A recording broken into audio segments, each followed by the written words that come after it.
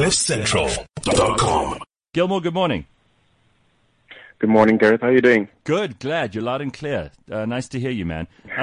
You're in Harare at the moment. Can you give us any updates? What's been happening there? I actually just came to the second largest city in Bulawayo. Oh, okay, you're in Bulawayo now. Okay. Yes.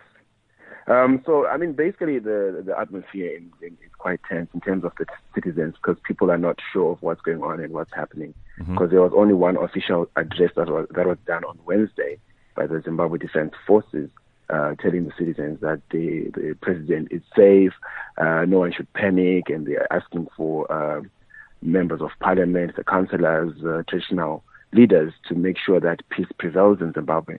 But the thing is, citizens on themselves, they're just a little bit tense. You can feel that people are tense, but no one wants to really start talking about anything because no one knows what's going on per se. Quite a few military trucks in the city center, but not really a whole lot of soldiers and military people in the city center. Police are not really nowhere to be found because apparently they've been told not to be on the roads and things like that because the military is in control per se. So it's just people are not sure what's going on and everybody's just quiet about it, but you can feel that people are just tense. They don't know what's happening. Gilmore, would you feel more comfortable walking through town and it had a few soldiers in it, or would you be more comfortable walking through town and there were a few policemen in it? I would feel more comfortable walking in town when there are police in it. But then at the same time, with the soldiers, their cars are just parked. It's not like they're all over the shore. There's actually just maybe one truck parked somewhere, and then they're just there, here and there. But then I feel also that scares people because we're not used to that kind of environment where we see military in the city center. So I guess that's why people are also scared. And personally, myself, I wouldn't be comfortable walking when there's military in the city center. What are people talking about? What is everybody saying in sort of the homes and in the public places in Zim at the moment? What are people talking about? Are they talking about Mugabe? Are they talking about what will come after him? Are they accepting that he's almost a thing of the past, or are they still nervous that this might be some staged and elaborate play in which he's people ready?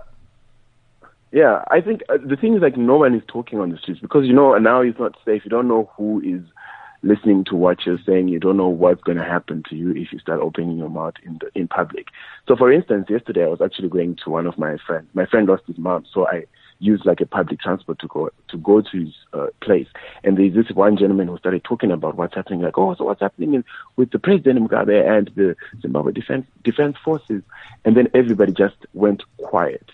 Because again, you don't know who this person belongs to, who's igniting this talk.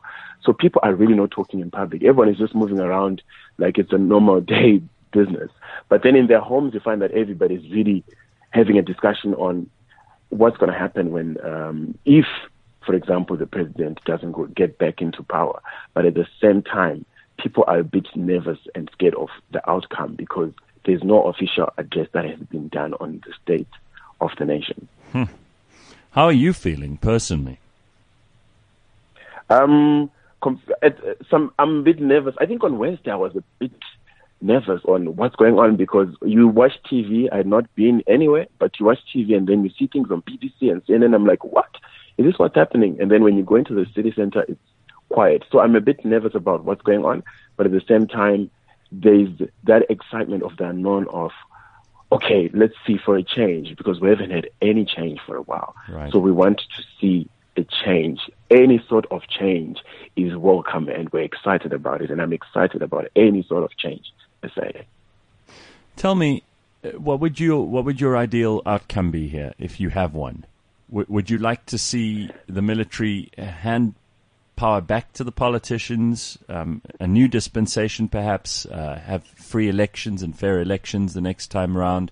Or would you like to see the military kind of stamp out all the corruption and purge the politicians of all the bad elements? What would you like as a perfect outcome, or as close to perfect as possible? For me, as close to perfect is the military to weed out whoever is corrupt from the government, from the people within that have influence within the government, and at the same time also facilitate for a free and fair elections.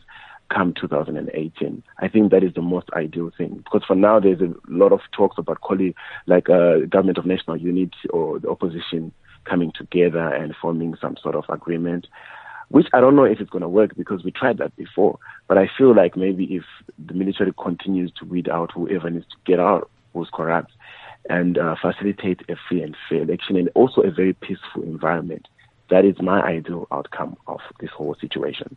How will you feel if Robert Mugabe is allowed to leave the country and take up an exile or find sanctuary in a country like South Africa? Would that make most Zimbabweans happy? Would they be unhappy with that? What would they like to see happen, do you think? I think everyone looks at him as like he's really old. I mean, this gentleman is really old. He should have really actually just given power way back. And the least that can be done for him is for him to just grow old and die somewhere peacefully without all this chaos going on. I don't know about South Africa. I mean, possibly President Zuma would allow him to come in, because also President Zuma's intervention with SADC, a lot of people are not taking it lightly, because people are like, well, it was SADC when we actually needed them. So why does SADC and AU feel like there's need for them to intervene now when all this time they were not intervening? So also with the case of President Zuma possibly taking the president to stay in South Africa, it might cause drama from Zimbabweans and South Africans, but a lot of people's energy is let him just go because he's too old now. Tell me one other thing. Grace Mugabe seems to have been at the center of all of this, and she very much isn't anymore. We're hearing quite substantial and solid reporting that she went to take refuge in the Zimbabwean embassy in Namibia. Is that what you also have heard? Is that what you know? Our news says that she's still around. Our news says she's here, because the Namibian government, they released a press release saying that she never entered Namibia. So apparently most of the people that have been said they've left the country, they're still here. So she's here, and obviously she also needs to be here to see all these things unfold, because initially she ignited all this.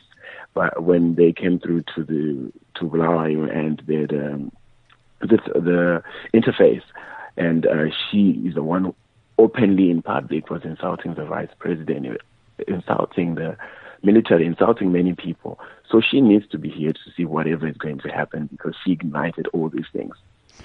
Do you think that the military have people's confidence? Do people trust these generals? People do trust, actually, because for now they've actually managed to maintain a very calm atmosphere, because we know things are happening, but they are sort of like trying to reduce panic by making the things happen in private, not in public, in the open, like possibly in the city center, and then they start harassing people. That's not happening. So people have a little bit of confidence in them, because they've managed to keep things calm, and there's less panic. There's just anxiety, like what's going on, but there's less panic within the citizens. So there's a little bit of trust, but at the same time, it's like, no, but they're also within the government. So, I mean, how is this going to play out? The trust is with them per se, but people are still questioning how everything's going to turn out, seeing that they're part of this existing government. All right, well, the weekend is coming up. Do you think that the weekend is going to be a good time for people to get together and discuss the options going forward? Do you think that they're going to largely leave that to the military to negotiate? Do you think Robert Mugabe will quietly disappear, or do you think he's going to go kicking and screaming? I don't think it's as easy to just let go of power, and I feel like it's not going to be like as smooth as everyone would presume. It's going to be like, oh no, the president is just going to give up nicely and go quietly. I actually think there's going to be a lot of screaming. So the anticipation is there might be chaos, but the chaos is going to be within the state house, within the government per se. And we as the citizens are just here waiting, because what we haven't received is an official report, besides just the report that was done by the Zimbabwe Defense Forces on the national broadcasting network, because they took over on Wednesday, and it constantly played almost half a day. And that's the only report that has come out, but we have not had anything from government at all ever since then. So I think the kicking and screaming is going to start happening, but they will try to maintain it, because that's what they've been trying to do all this time. Gilmore, thank you very much. Gilmore Tee is an award-winning entrepreneur, TV host and producer, fashion facilitator, PR consultant, podcaster, and global citizen. He is in Bulawayo in Zimbabwe. CliffCentral.com